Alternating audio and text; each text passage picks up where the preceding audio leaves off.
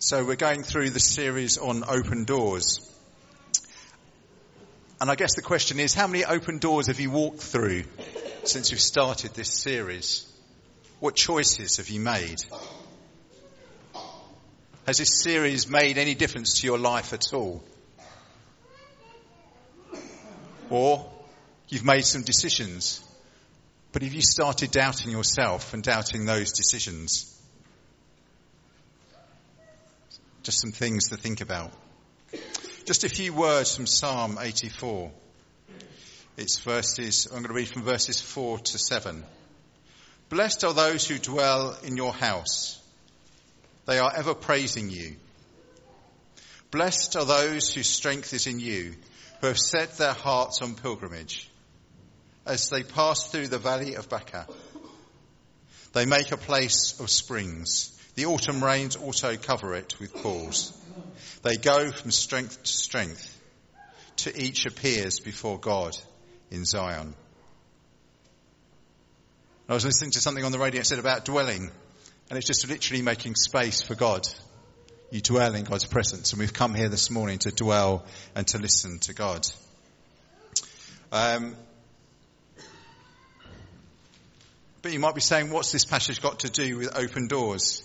As we've talked about in the last few weeks, we face choices each and every day, large and small in our lives.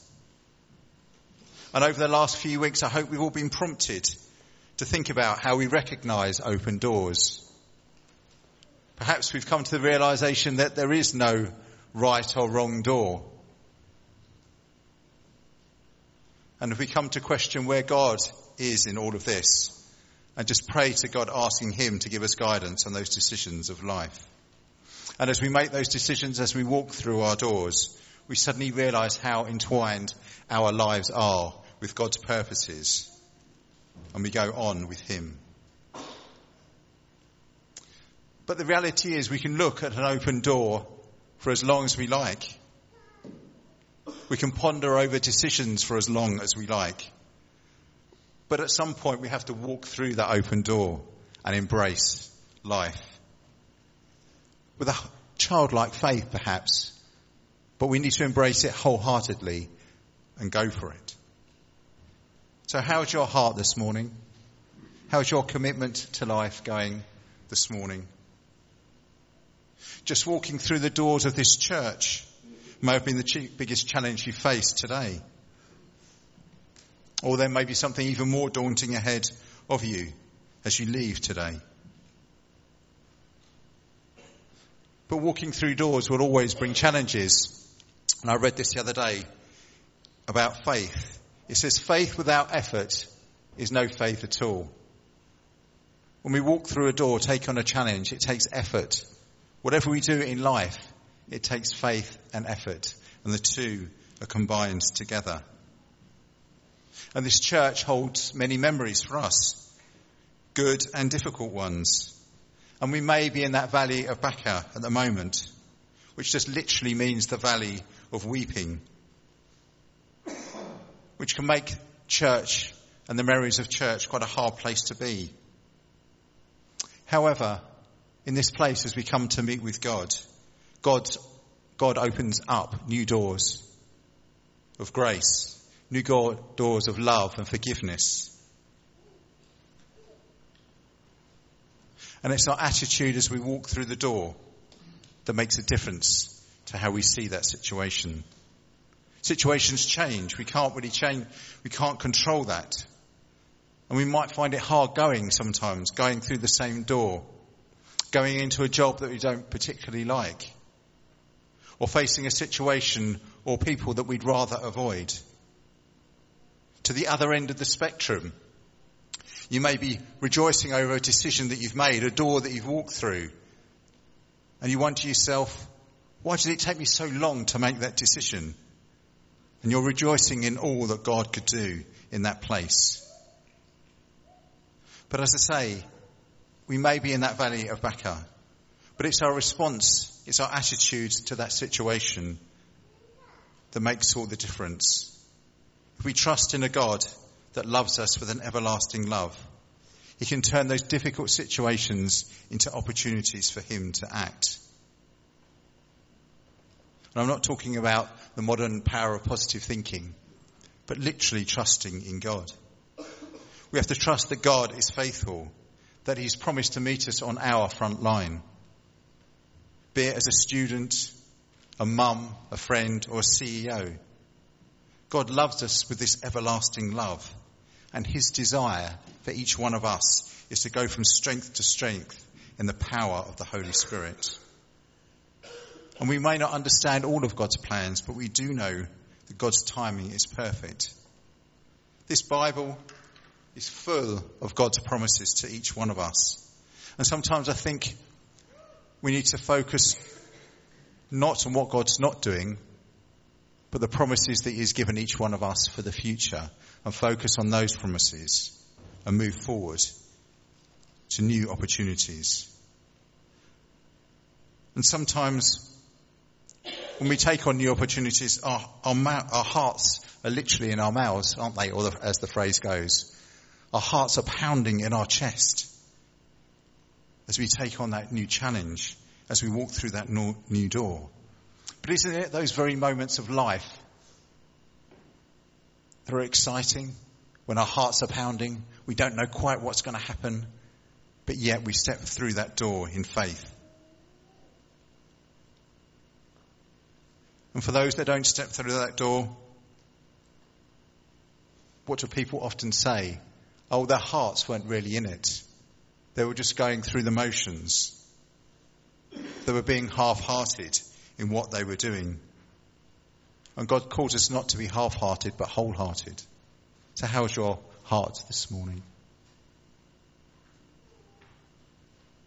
And I love the phrase in this psalm that we just read. It says, whose heart is set on pilgrimage. And pilgrimage is just a journey. It's defined as a journey to a sacred place. A place of religious devotion.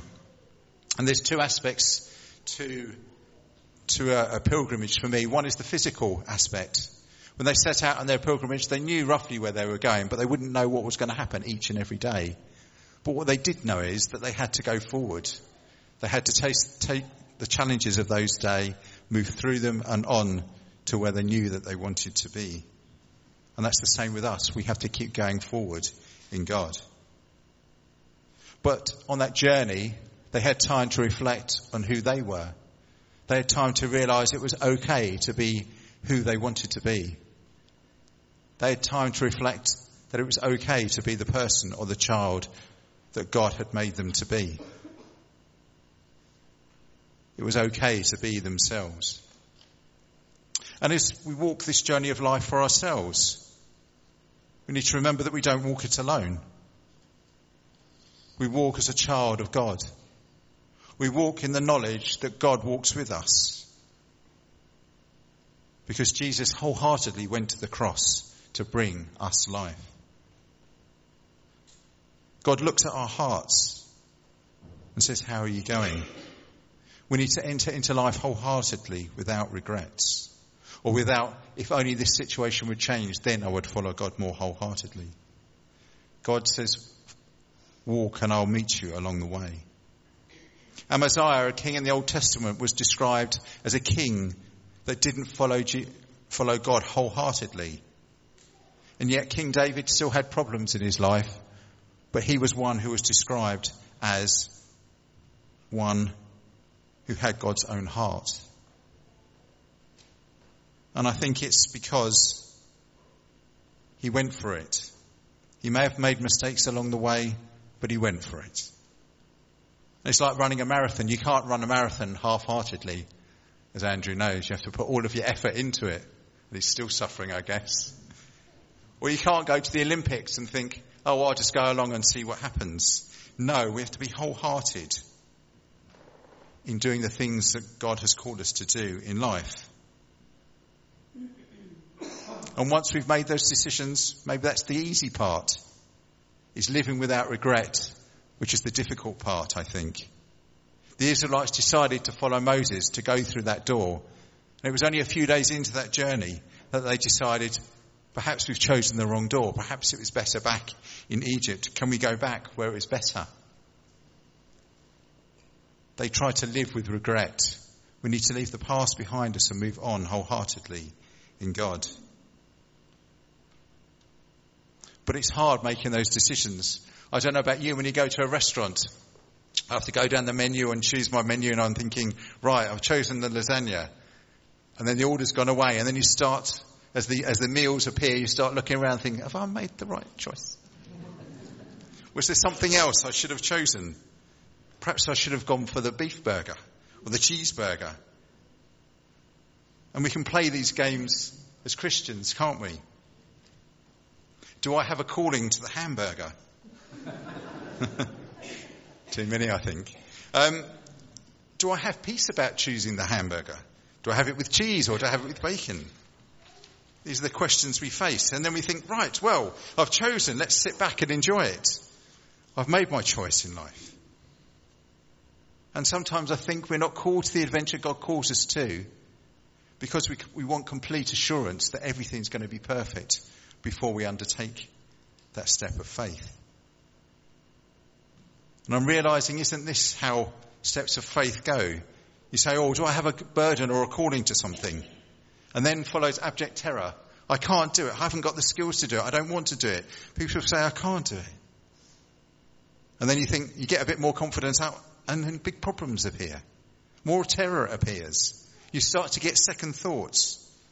And you repeat this over and over again on the bigger decisions until finally you've forgotten the original choice that you were going to make in the first place. But somehow through it all, God deepens your faith. Somehow through it all, God challenges you and you grow in your faith. And it was the same for the early disciples, as we can read in John chapter 17. Starting at verse 13. I am coming to you now, but I say these things while I am still in the world, so that you may have the full measure of my joy within them. I have given them your word, and the world has hated them, for they are not of this world, any more than I am of this world. My prayer is not that you take them out of the world, but that you protect them from the evil one. They are not of the world, even as I am not of it. Sanctify them by the truth. Your word is truth. As you sent me into the world, I have sent them into the world. God sends us into the world. And later in John's Gospel, in verse 20, it says, as the Father is sending me, I am sending you. The slight problem with this is that Jesus was a bit vague on the actual task that we're supposed to do. He just told them to go and be in the world, and I will be with you. He didn't give them any more details than this. It would have been quite nice to know what to do. But God still says the same for us. Go into the world. I will protect you. Trust in me.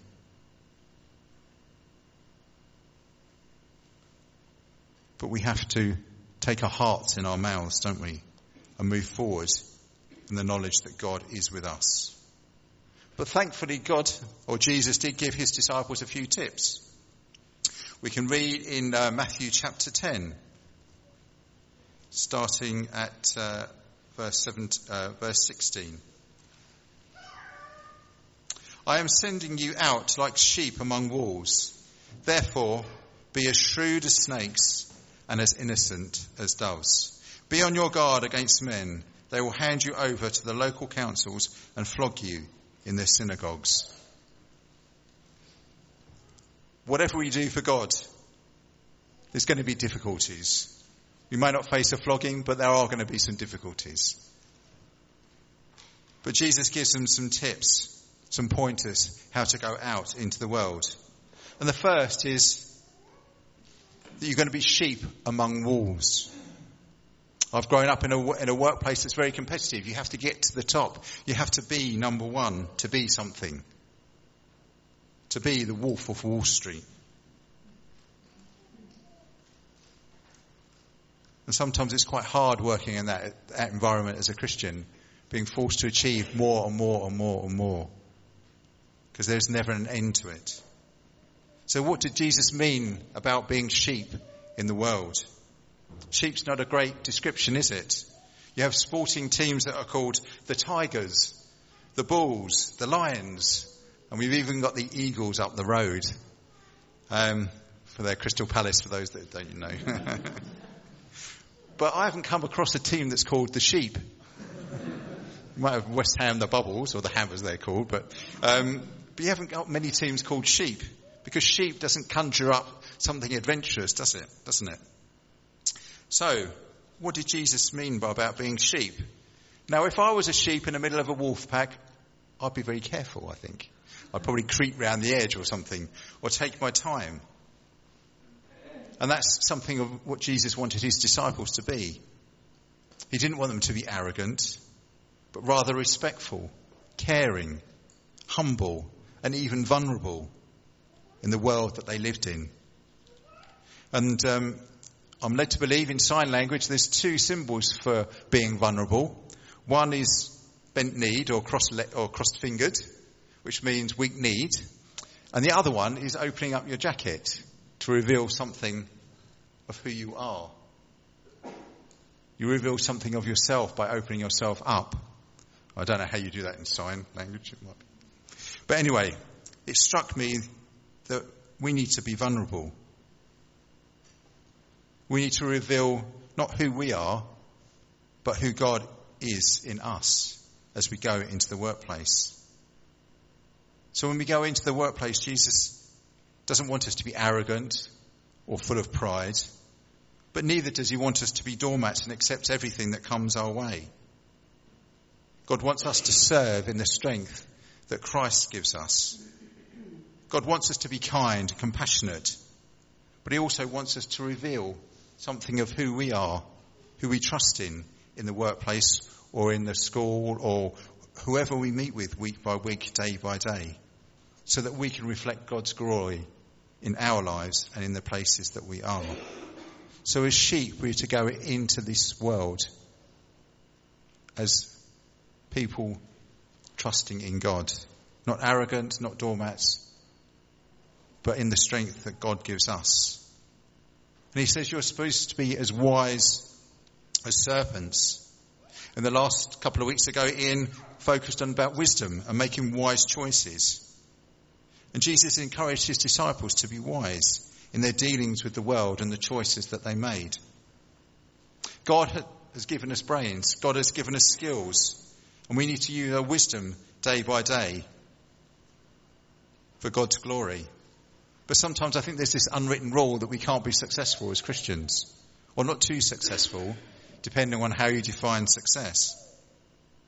But Jesus would say to each one of us, give 100%. Give all that you can for me with the gifts that I have given you, and just see what happens. Go out not for our glory, but for God's glory. And I'm toying with running a CAP money management course, if I can fit it into my busy life, as my wife looks at me, which I may not be able to do. But essentially, when would be the best time to run a CAP money management course? I think it's about February time, because people have overspent for Christmas, they want to save up for a summer holiday. So if we were going to run one, we need to be wise when we run it. We wouldn't run it July, August time when most people are away on holiday. I think we have to be intentional about building God's kingdom. We have to be intentional about making friendships and relationships. We have to be intentional with wisdom with all that we do. And my son, about a year ago, was choosing his options. And he only revised for the exams that he knew that he was going to take his options in. And I wouldn't recommend it, but I thought there's a bit of wisdom in that, because if he's not going to need those subjects, why revise for them? So he revised for the ones that he wanted to and put all of his put his effort into those, which I thought was quite a wise thing to do. And when I try and go for a haircut, when I had some, I always try to go to the same barbers and try and find the same barber, because intentionally I want to make that relationship with that person. And you get to know people over time, but you have to be intentional in the things that you do. Be it a haircut or walking the dog or whatever it is, be intentional. So, wherever our front line is, we need to be as wise as serpents. This means understanding ourselves, knowing what our strengths are, knowing what we enjoy to do. but also understanding the world around us, understanding the culture, understanding the political place that we work in and live in, and understand the impacts Christians make in the world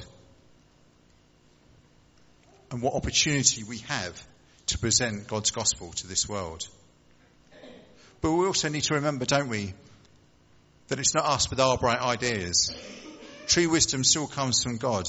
True wisdom still comes from praying and hearing and allowing God's word to change our lives day by day. Which is why God calls us to be as innocent as doves. And another way of putting that is just be wholeheartedly following Jesus.